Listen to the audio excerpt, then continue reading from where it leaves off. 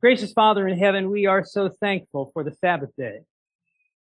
More than this, Lord, we're thankful for the truth you have revealed to us through your Son, Jesus Christ, and entrusted us with in these last days.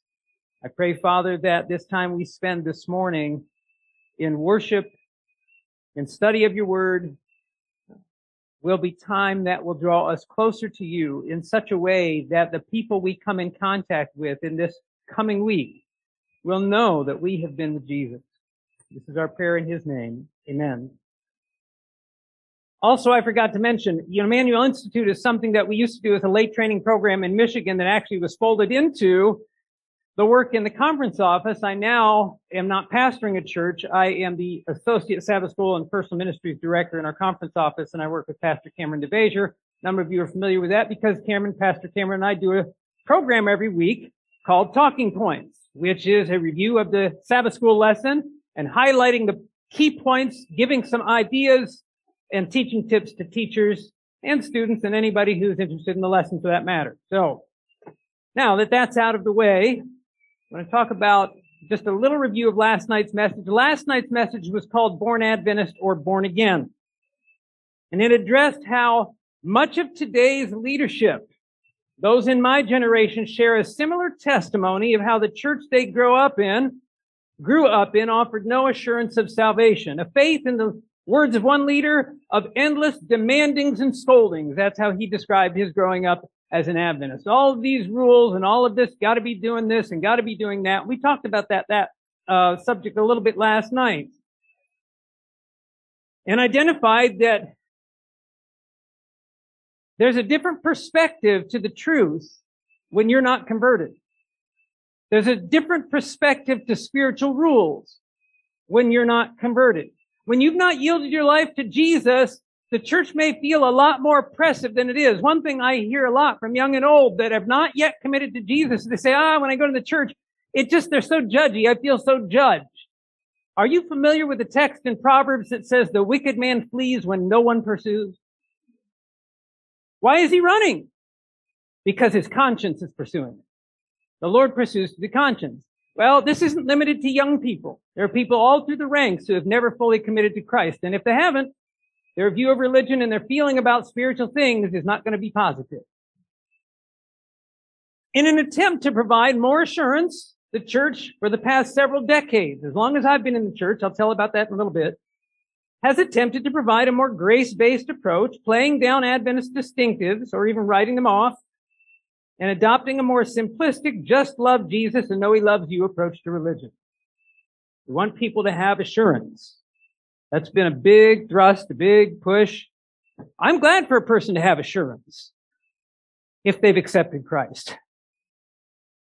But I'll tell you that what has resulted, unfortunately, is multitudes in today's church having assurance without ever having committed their lives to Christ. Assurance of what then? If you've not accepted Jesus as Savior. Oh, God loves me. I'm going to tell you something. God loves everybody who's going into the lake of fire as truly and as equally as he loves those going to heaven. But they've made the choice not to be with him. There are multitudes who have an assurance without ever having committed their lives fully, I should say, to Christ. A generation that uses the term relationship with Christ more often but spends less personal time with him than any previous generation. And finally, a generation that knows less about the biblical reasons for the Adventist faith than any that has gone before it, yet sees itself as advanced in understanding. A generation who, in the words of the Apostle Paul, has a zeal for God, but not according to knowledge. I resonate with this quite a bit because I think back to my experience. Now, I grew up in the Seventh-day Adventist Church. There were some good folks who gave my mom and dad Bible studies, and so they became first-generation Seventh-day Adventists. I lived with my mother, and my father got divorced. I lived with my mother and my stepfather, who ended up leaving the Seventh-day Adventist Church when I was about 14, 15 years old during the Desmond Ford crisis. It doesn't matter if you know that history or not, but that was in my experience. I had my time growing up in the church, and then I had my time out of the church. Interestingly enough, one of Ford's big draws in Adventism was to give people more assurance because our doctrine, primarily of the sanctuary, robbed people of assurance. That was a mindset then. It's a mindset now. We're going to talk about that a little bit more. And so I was out of the church for many years. When I was in my mid-20s, I got baptized. I was not baptized into the Seventh-day Adventist Church. In fact, I don't know if I should say this, but I've never been baptized into the Seventh-day Adventist Church. I joined the church by profession of faith. Through my experience, there were actually several pastors that I asked to baptize me, and something got in the way every time. And then by the time I got it, I ended up in ministry, and I was like, what do you do now? Like, by the way, I'm getting baptized this weekend, folks. Come to your pastor's baptism. But anyway, I didn't get baptized in the Adventist church. I was going to the Adventist church, but I was baptized on the same day as my wife Stephanie was and my brother Jim was. Now, my brother Jim works in the general conference. He's been out here. Perhaps you know my brother Jim. We were baptized on the same day of April 2, 1994. And we all told the pastor, listen, we want to be baptized, but we do not believe what the Seventh-day Adventist Church teaches about jewelry. We don't believe what the Seventh-day Adventist Church teaches about coffee. We don't believe what the church teaches about Ellen White. We're just not on board with that stuff. And the pastor said, well, that's okay. I'll just baptize you into Jesus. Now that sounded really good then. And I've had people say, well, yeah, we ought to do more of that. How do you baptize somebody into Jesus without baptizing somebody in the teachings of Jesus? But here's the challenge. There are too many Adventists who really don't understand whether those things are actually teachings of Jesus or not. We talked a lot about that last night, that too many Seventh-day Adventists, and I say Seventh-day Adventists because I'm in a room of Seventh-day Adventists.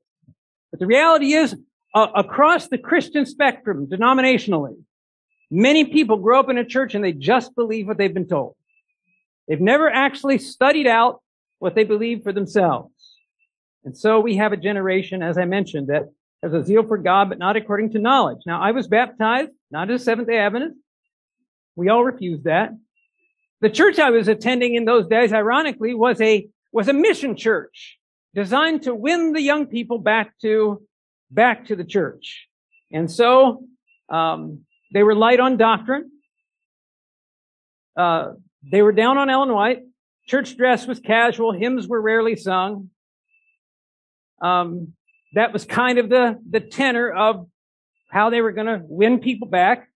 And that was cool with me as a young person. I wasn't into any of that because keep in mind, listen, I just thought when I told the pastor I don't want to get baptized into those certain things and accept those certain beliefs, I just thought I knew better than him or the church. I just thought my opinion. The ironic thing is this. I realized it wasn't that I disagreed with church doctrine. It's just that I thought my doctrine was better than church doctrine. Because everybody has doctrine. Doctrine just means teaching. So it's funny today. In fact, the late Pastor Richard O'Phil used to say when he said, when I hear Seventh-day Adventists say, well, I'm just not into doctrine. He says what they mean is they preferred Baptist doctrine to Adventist doctrine. We all prefer some kind of teaching. I had a teaching I went with. It just wasn't what the church taught. And I, in my mind, knew better than the church. But as I said, I came to realize later on that even as a church, the church I attended, we weren't really down on doctrine. We just had our own doctrine that we preferred. We had a zeal for God not according to knowledge. Go to Romans 10 with me. I want you to just see that in the scripture. Romans chapter 10. And then we're going to try to fill out some of this morning. Matthew, Mark, Luke, John, Acts, Romans 10. We'll start in verse 1. Romans 10 verse 1, the Bible says, brethren, my heart's desire in prayer to God for Israel is that they might be saved. For I bear them witness that they have a zeal for God. But what? Not according to knowledge, for they being ignorant of God's righteousness and seeking to establish their own righteousness, have not submitted to the righteousness of God, for Christ is the end of the law for righteousness to everyone who believes. Now, there's so much I could say on this, and I can't get into the breaking down the whole passage today, but I will say that When we talk about doctrine, again, doctrine is teaching. Christ is a doctrine. Have people say, well, let's not focus on doctrine, let's focus on Jesus. Everything we know about Jesus is a doctrine. In fact, if you look in our 28 fundamental beliefs, one is specifically stated the Father, one is stated the Son. Whatever a person believes, the teachings they believe on something constitutes a doctrine.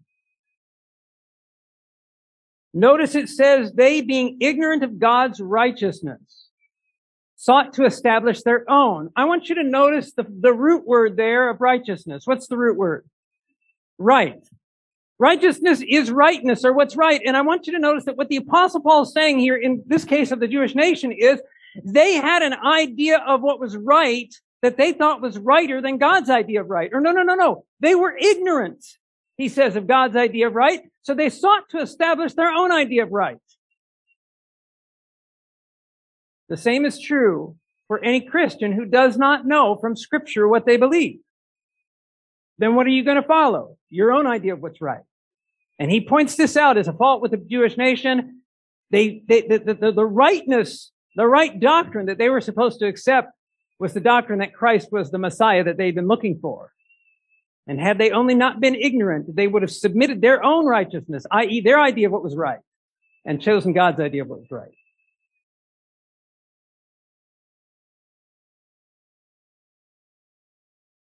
So through my conversion experience, after my baptism, incidentally, I came to understand that I had a lot to learn.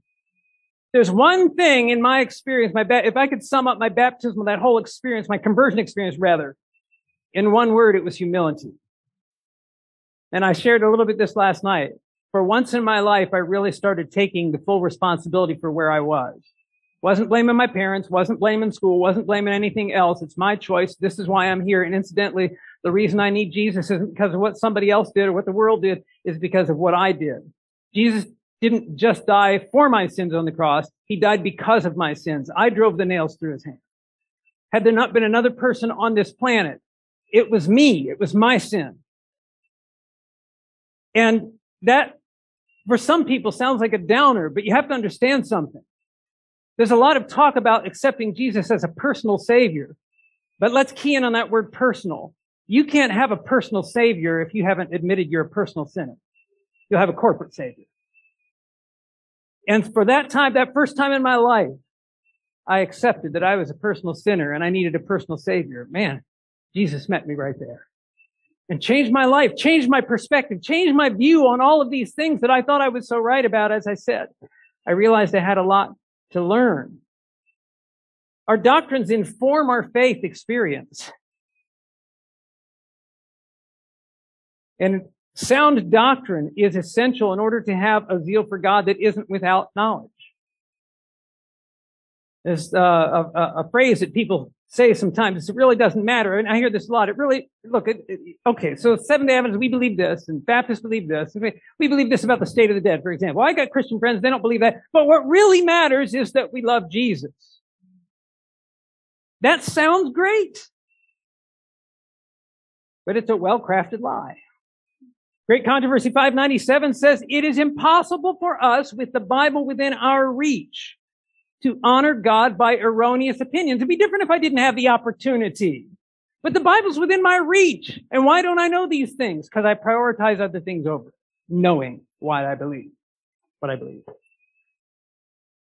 Many claim, I'm reading in Great Controversy still, many claim that it matters not what one believes if his life is only right. But the life is molded by the faith. You understand that? The life is molded by the faith. What you believe about the Bible, what you believe about God and Jesus Christ and the plan of salvation shapes who you are and how you live. And if you have a different understanding, it's going to shape you into a different person. You know who knows this better than anybody? The devil does.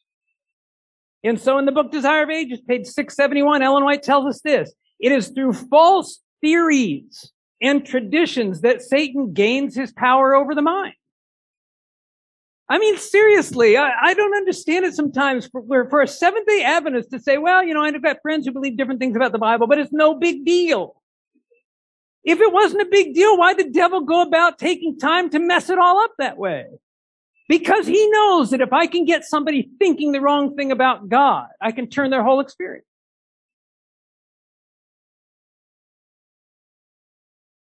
It is through false theories and traditions that Satan gains his power over the mind. By directing men to false standards, he mishapes the character.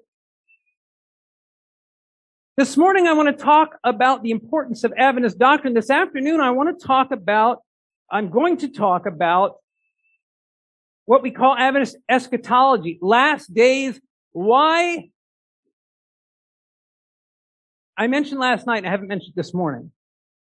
One of the things that has prompted my thinking upon these lines and what I'm presenting is watching my own children grow up and leave home and come to that place in life where they're not under the shadow of mom and dad anymore. And it's got to be their decision. And they wrestle with these kinds of things. Why it's so important that we keep the Sabbath. Why do we make a big deal about that? And all this end time prophecy stuff. And incidentally, I know for most young people, my own children included, last days talk is just uncomfortable and even scary.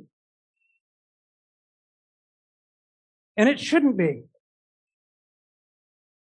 You start talking today to people, and I'm going to guess that half of this room even, hey, I'm going to come here and I'm going to talk about Russia and Ukraine and what's happening over there and the fact that things are falling apart in this country. It's like, man, I got to go. A lot of people, in fact, a number of you in the room are thinking, I'm not even married yet. That's what young people tend to think. In fact, Pastor Richard O'Phil used to say he would go and speak places, and he actually would take these surveys of how many people, what they felt about the Jesus coming soon. Were they happy about the fact that Jesus was going to come soon, or the idea of Jesus coming soon? And in those days, he said he would hand out paper. He'd have them fill out little, secret ballots, secret surveys, and they turn these papers in. And he'd get these answers like, I'm not married yet. I'm not finished with school. I'm wanting to, establish something here in this life. I haven't even had my opportunity to live yet.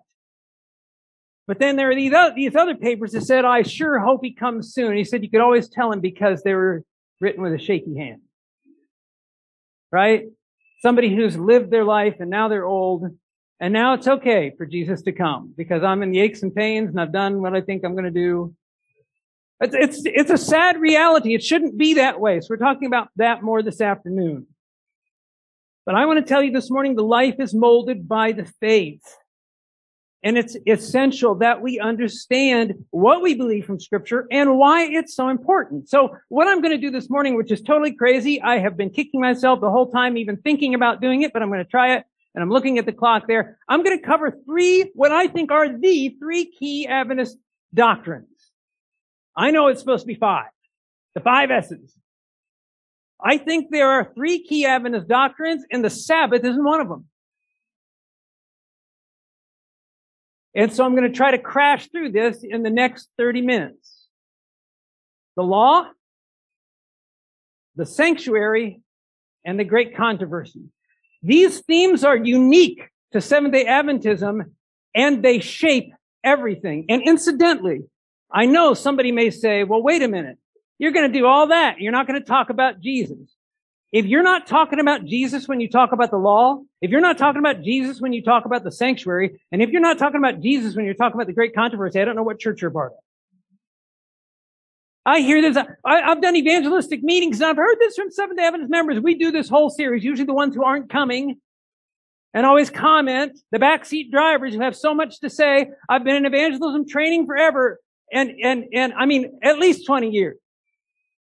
And there's always those members that have all kinds of opinions about how we ought to evangelize, what we should do or shouldn't do, knocking on doors or not, or whatever else.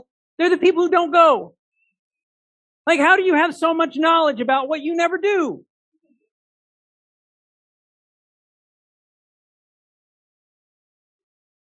But I've had people say, we do this whole evangelistic series and we spend one night on the plan of salvation. That's a Baptist mindset. And what I mean by that is Seventh-day Adventists understand a breadth to salvation. And I'm not trying to throw stones, okay? A breadth of salvation that other churches don't understand. You say, you're just saying that because you're an Adventist. No, I'm saying that's why I became an Adventist. My family left the church. I started going to different churches. I could have gone anywhere. I went to the one that made biblical sense. So I want to talk about the law for a minute, because this is fascinating to me, this law thing where, if you have ever tried to share with a non-Adventist friend, this is, you're a legalist, and the Sabbath is legalistic because you guys are always worried about keeping the law. Don't you know Jesus died on the cross? And we don't need to keep the law anymore. It was nailed to the cross. This is the evangelical argument. And I just had a young lady come to me, probably in her early 20s, doing Bible work on our conference. We had an event, and she came to me, what do I do? What do I do? What do I say to that? So I'm going to tell you what I told her. First of all, I want to start with a word that we want to talk about the gospel. Let's talk about justification.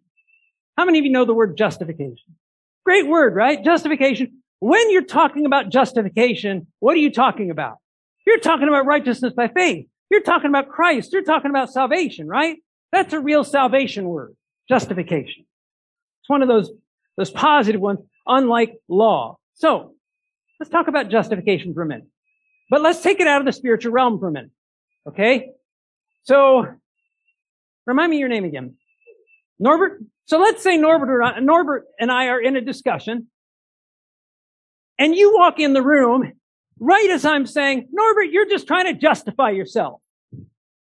Now, you don't have to be into the conversation to have an idea. What's going on there? What do I mean when I tell him that? You're trying to justify yourself. What's he trying to do? He's trying to defend himself, right? He's trying to maintain his innocence. The word justify, the root word is just, same as righteousness. It comes from the Greek, in the Bible, it comes from the same Greek root. To be just, to be right, to be upright. When you justify yourself, you're trying to show you're right. You're trying to defend your position. Do we understand that about what it means to justify? It's the same thing in the Bible. Only God is the one who has to declare us right. So, we all resonate with the idea that if he's trying to justify himself, he's trying to defend himself from what? From an accusation. Question. If nobody's accusing, is there any need to justify yourself? So don't miss this. Justification, the very concept of justification, demands an accusation. It's only in the context of an accusation that you can even talk about justification. You don't need it otherwise. So where in the Christian life we talk about justification? The Bible's clear. There's justification. We're justified through Christ. Where is the accusation coming from? Stop. Because I know some of you are about to say, the devil. Okay. The devil's an accuser of the brethren, the Bible says, but he's also a liar, and God knows that. So God didn't care a whole lot about his accusation from that standpoint. I want you to go with me to Romans chapter 3. And we're going to look at verse 19.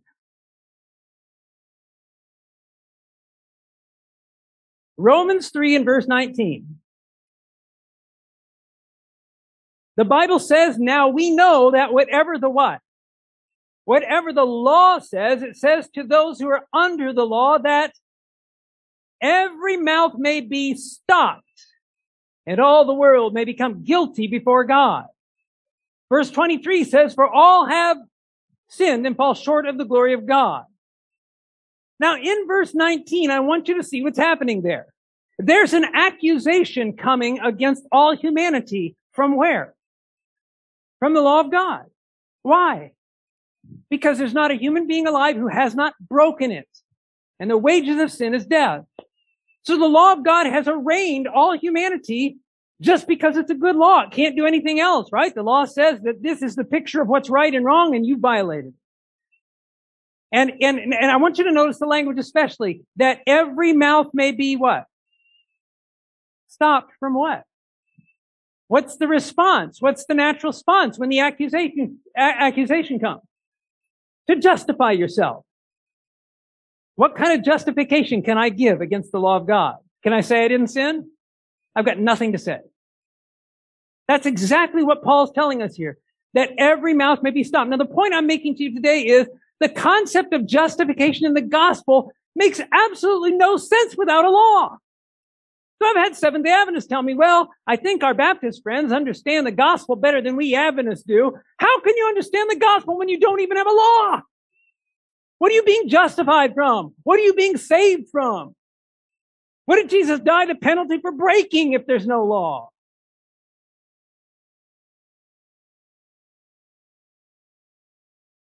These are things we need to understand. This is why Jesus, when he spoke that famous text in John 3:16, God so loved the world that he gave his only begotten Son, that whoever believes in him should not perish but have everlasting life. And then he follows up, the Apostle John, by saying this: God did not send his Son into the world to condemn the world, but that the world through him might be saved. And the very next verse says, he who does not believe is condemned already.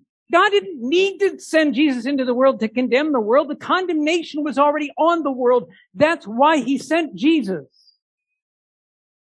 And the condemnation was upon the world because the world had violated the law of God, and the law of God couldn't be changed because it governs the right action of every free-willed being.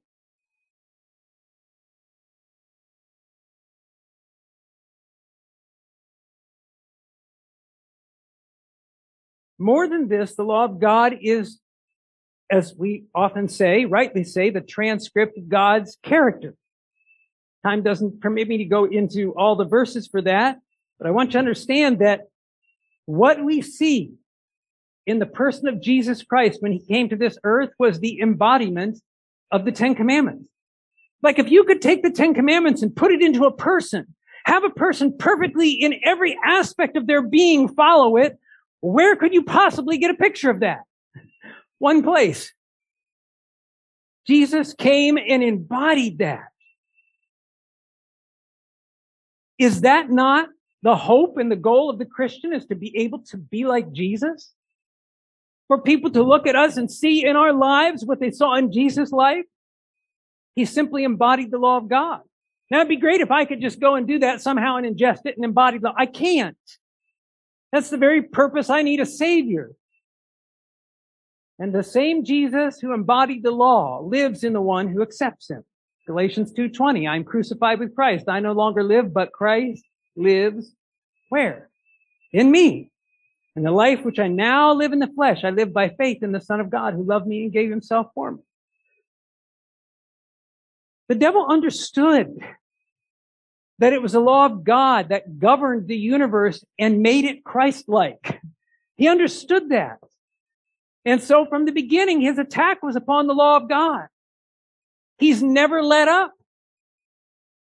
That's why we come to Revelation. It shouldn't surprise us. You come to Revelation 12 and it says that the dragon was enraged with the woman who keeps the commandments of God. He went to make war against those who keep the commandments of God and have the testimony of Jesus. Why is he so mad at those who keep the commandments of God? He knows full well that that is a manifestation of the character of God. That's where God needs to bring humanity back to if we're going to live an eternal life. And so Ellen White tells us in the book Great Controversy, page 582, when we come to the end of time, when we got this final conflict between the mark of the beast and the seal of God and all these things going on, she says the last great conflict between truth and error is but the final struggle of the long-standing controversy over the law of God. That's what the controversy is over. Now I'm going to shift gears into section number 2. That was a 10-minute synopsis on the law. I really am struggling with this. I'm not going to do it. I was tempted to use the whiteboard, but I just think the room is too big for that, and I don't know, squinty eyes. I was looking at it. Anyway, skip that. When we come to the sanctuary, I want you to understand that we're not talking about something different. In fact, before I dive into it, as we dive into it, let's go to Hebrews chapter 9.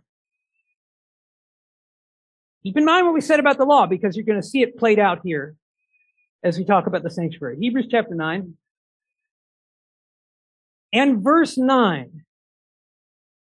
Again, this is like kind of crash coursing this, so I'm not trying to unpack everything in the sanctuary, but I do want you to see that as the Apostle Paul describes the earthly tabernacle and its services, he makes this point in verse 9. He says it was symbolic for the present time in which both gifts and sacrifices are offered, which cannot make him who performed the service perfect in regard to the conscience, concerned only with foods and drinks and various washings and fleshly ordinances imposed until the time of Reformation. You don't even need to concern yourself with most of that. There's just one word I want you to concern yourself with, and that is the word in the New King James that says symbolic. If you're using the King James, it says a figure. If you were reading it straight from the Greek, it says parabole. What word do you think we get in English from the word parabole in Greek? Parable. You are great students. Parable. What is a parable? A parable is a story that makes a point, and what Paul is saying is that earthly tabernacle was a parable of something. What was it a parable of? It was a parable of the plan of salvation, right? That's not, oh yeah, of course. Because we know the animal sacrifices and the lamb and pointing to Jesus. Of course. But I want you to think through some things with me of this entire structure of the sanctuary. There were inside the courtyard, you had the sanctuary itself. Inside the sanctuary were how many apartments? 2 apartments. What were they called? Holy place and most holy place. Where's the emphasis? I mean, if you got 2 things and one's one thing and the other is most, right? That kind of gives it away. So you've got the holy place and the most holy place. What was the piece of furniture in the most holy place? What was in that piece of furniture in the most holy place? I want you to understand that the law of God was at the very center of the sanctuary. Why? Because the sanctuary wouldn't even need to have existed if there wasn't the law of God. Why was it there? Because the law had been broken. And because of the breaking of that law, it required the sacrifice of Christ, right? Typified by all the animals. So in the sanctuary itself, you have the most holy place, and there on the Ark of the Covenant, incidentally, what happened on top of the Ark of the Covenant, Bible students? That's where the Bible says God's presence would come and dwell. Okay, now obviously the Bible writers would say later on, the whole heavens can't contain God, much less this little tabernacle, but it was a representation that they understood. So as God's presence settled on top of that Ark of the Covenant, what did that become? A picture of his throne. And what is the foundation of, I was going to say God's throne. What's the foundation of any king's throne? His law, right? We talk about government. Government has to be governed by something. Law is at the foundation of it. And so this is all represented in the sanctuary. At the very heart of it, there's the law of God that's been broken by humanity and requires this extensive plan to remedy the issue. At the heart of the sanctuary was the law of God. Now, what's interesting in the service is those 2 apartments pointed to a twofold service. When a person would commit a sin, that person would bring a sacrifice representing Christ to the sanctuary. When they came to the sanctuary, they would confess their sin over the head of the sacrifice. In fact, the Hebrew says they would actually bear their weight down, pushing down on the animal. It's all just figurative of taking all the burden of sin that I've committed and putting it off on somebody else. Once that was done, the priest would instruct the person who brought the sacrifice on how to kill the sacrifice by cutting the throat, and the priest would catch the blood. I know this is what you want to hear Sabbath morning. The lessons in this are phenomenal.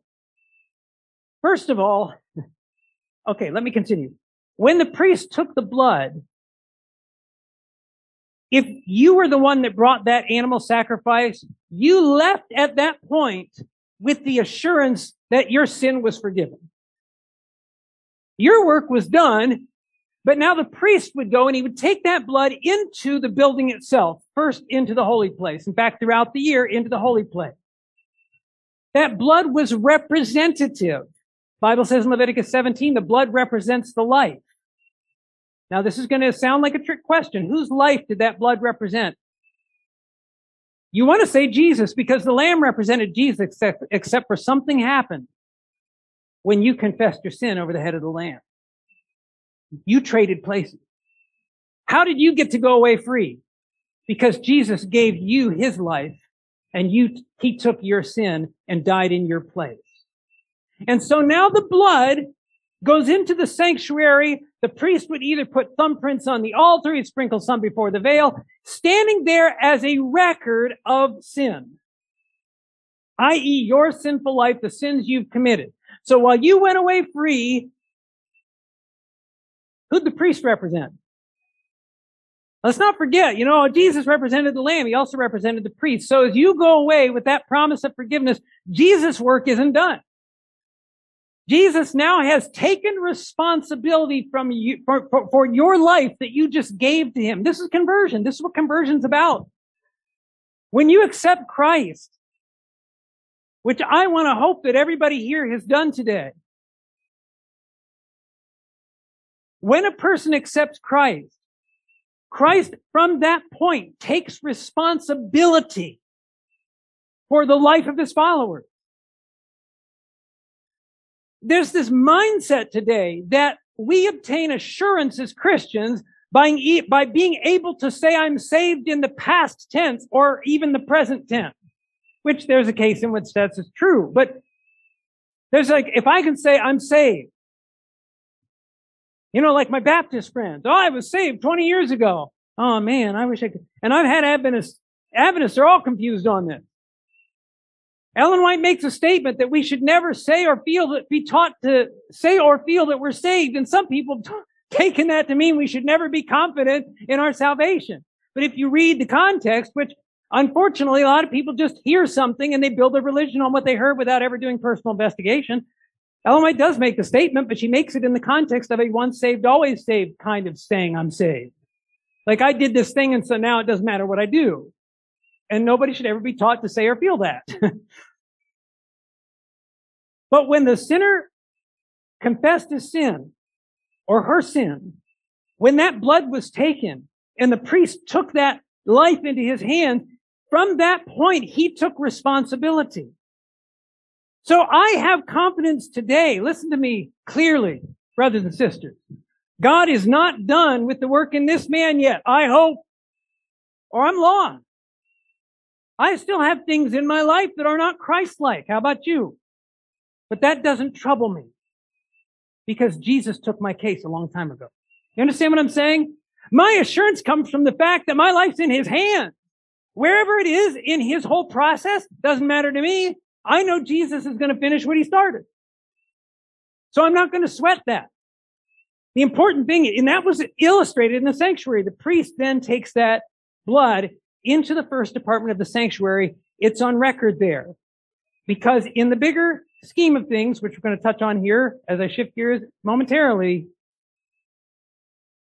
the devil's not going to sit idly by and have you go away having sinned and yet be completely forgiven, and yet he and his host of angels cast out of the kingdom into this earth. Like there's a flag on that flag.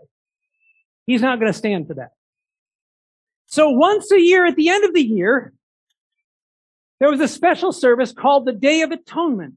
And on that day, there were two goats. One was the Lord's goat, one was the scapegoat. The Lord's goat was slain, it was killed, and the blood was taken from that goat into the most holy place. But a unique thing happened on the Day of Atonement.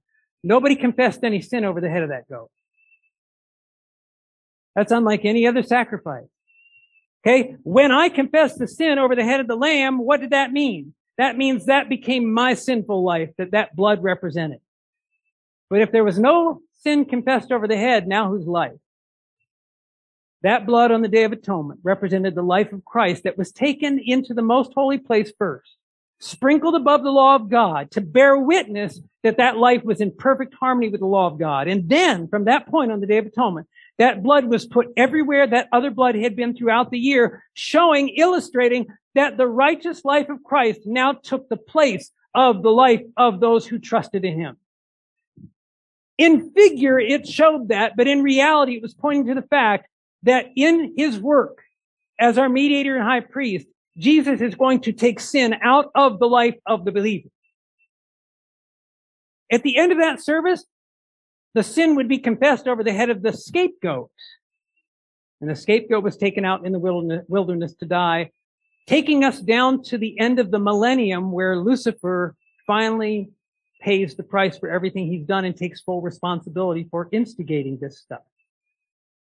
All of that in the sanctuary. That whole broad picture of the great controversy is in the sanctuary. The challenge against God in the beginning, the challenge against God's law, which is God's character, which is God's government, all of those accusations that Satan made. When you go to Revelation 12, and it talks about Satan, it says that serpent of old, called the devil and Satan. Called the devil and Satan. These are names that he's called.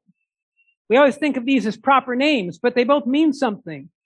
Devil and Satan. Satan means adversary, and devil means false accuser or slanderer.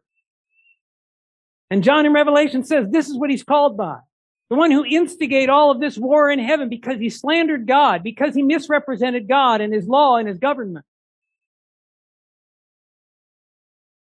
What is the net effect in the mind of us? How does Satan's slander affect us? We get a glimpse in the Garden of Eden, right? When the devil came to Eve and he said, did God really say you can't eat of every tree of the garden? Have you ever thought about that question? I was teaching it in Sabbath school. We had a Sabbath school lesson not too long ago in the fall. Did God really say? Have you ever had this growing up where you were perfectly happy to grow up in the home you lived in with your mom and dad's rules and curfew and everything else? Let's say you had curfew at 10 o'clock. Never bothered you until you got around some friends and they said, dude, does your mom and dad really expect you to be home by 10? What happens in your mind at that point? Maybe they're asking too much of me. Maybe that's not fair. When we're tempted to say, well, I don't know about this certain standard of the church or belief of the church, maybe that's just their idea. It sounds like an overreach. It sounds like they're being too strict. That's just the same argument of the serpent. Toying with our minds. With these leading us to think that maybe God wouldn't ask something so unreasonable as that. And let me be clear this morning. We can talk all about the death on the cross. Praise God for the death on the cross. But if the questions in the minds of God's creatures about who he is, about his rules that make up his character are not answered, the controversy can never end. The controversy isn't just what Satan started. The controversy now exists over who God is and over God's laws and over God's ways. Are they really the best ways? And the truth of the matter is the reason that we still, present company included, struggle with sin is because we don't always believe they're the best ways. And sometimes we know a little better. And that's why we do what we do. And so as you come into the great controversy, what you have in this grand scheme of things with this sanctuary picture is these questions about God's law, i.e. his character, his person, his goodness. They've got to come to an end. The cleansing of the sanctuary shows us that at the end, the blame will finally rest where it needs to, on the head of the scapegoat. God's going to cleanse his people from their sin. The word atonement, we throw these words around, these theological words like, oh, the atonement. What does atonement mean? Well, there's a little word we use when we talk about atonement. We say it's kind of like at one-ment, right? At one-ment. Because atonement is taking two parties at odds and bringing them together. Not a hard concept. So let me ask this question. Why do we need atonement? Why aren't the two parties are God and us? Why aren't we together? What is in the middle keeping us apart? If sin is in the middle keeping us apart, then how in the world can we ever have atonement? There's only one way. Not too hard. Something has to come out. Okay, Jesus does what? That's great. I love Jesus. What did Jesus do to make atonement? If sin is in between us, Jesus can die on the cross and live a perfect life, but sin is still between us and God unless somebody takes the sin out. And the two can come together. Folks, the gospel is about taking sin out of the life of the believer, i.e. affecting at-one-ment. We've got people who say, wait a minute. You're talking about the fact that we're going to stop sinning? We better. And here's what's funny. We have these debates in the church about whether or not we can stop sinning here. But at least as far as I know today, no Seventh-day Adventist believes we're going to be sinning there. Well, how's it going to change there if it can't change here? No, God can't do it here. Is he going to do it there? Well, he's going to have to. Okay. My God isn't limited here any more than there. The effect of the atonement. This is what the sanctuary is about. God is going to remove Jesus Christ in his work as mediator. Is going to replace those sinful lives with his righteousness. Remove sin. And in so doing, place the responsibility where it belongs. When that response, keep this in mind. As the sin, in the picture of the great controversy, as the sin was transferred into the sanctuary, which represented the government of God, who gets the blame for sin in the world? Just ask any person on the street. Like, yeah, I don't know why. If they have any belief of God, who's responsible? If there's a God, why all this suffering? Who gets the blame for it? Read your insurance policy. Act of God, right? God has taken the blame for the existence of sin from the beginning. When the controversy is concluded, it will be clear that he holds no responsibility in the matter. The sin and the responsibility of it will be finally put on the head of the scapegoat. And he's going to do that by removing sin in the lives of his people. I'm going to talk about that a little bit more this afternoon. I want you to notice, as we're going to wrap this up this morning in Hebrews chapter 9 and verse 24. This really brings us right to the day we live in. In fact, again, we just had a quarterly on the book of Hebrews. What a fascinating book this is. You realize that Hebrews is the only book that gives us a clear view on what Jesus did once he ascended to heaven. You understand that our Christian brothers and sisters who do not believe in the work of Christ in the heavenly sanctuary like we do have no answer for why Jesus isn't back yet. Oh, Jesus died on the cross. He fixed it. Then why all the pain and suffering? Why do the wars go on? Why do the things come? Because there's still something that the Lord is finishing up.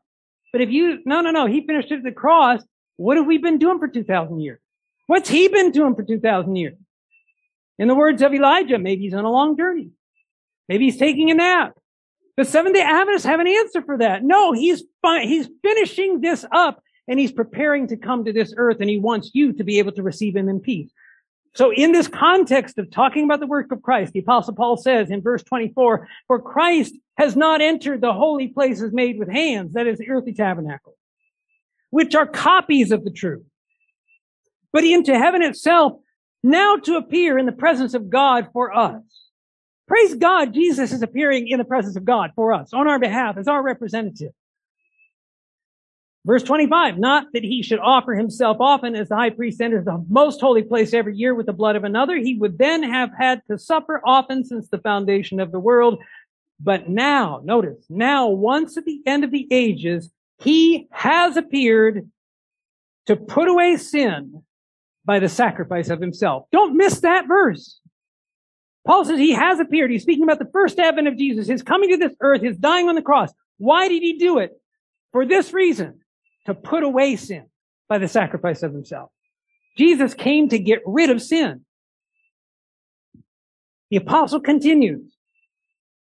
And as it is appointed for men to die once, but after this the judgment, so Christ was offered once to bear the sins of many. To those who wait for him, how? To those who eagerly wait for him, he will appear a second time, what? Without sin. New King James says, apart from sin. I believe the New American Standard, there are several versions here. Without sin, apart from sin, without reference to sin, not to deal with sin. Those are the different translations, how they announce that. The point is this. Now, since his crucifixion, Jesus came to this earth, lived the perfect life, died on the cross for the purpose of putting away sin and effecting atonement. He ascended into heaven now as our high priest for the purpose of putting away sin and effecting the atonement. But when he comes the second time, he's not coming to deal with sin. That's the work of a priest. And Jesus will not be a priest forever. There's coming a time where he lays off the priestly robes and puts on the kingly robes. When Jesus comes again, he's not coming as a priest, he's coming as a king.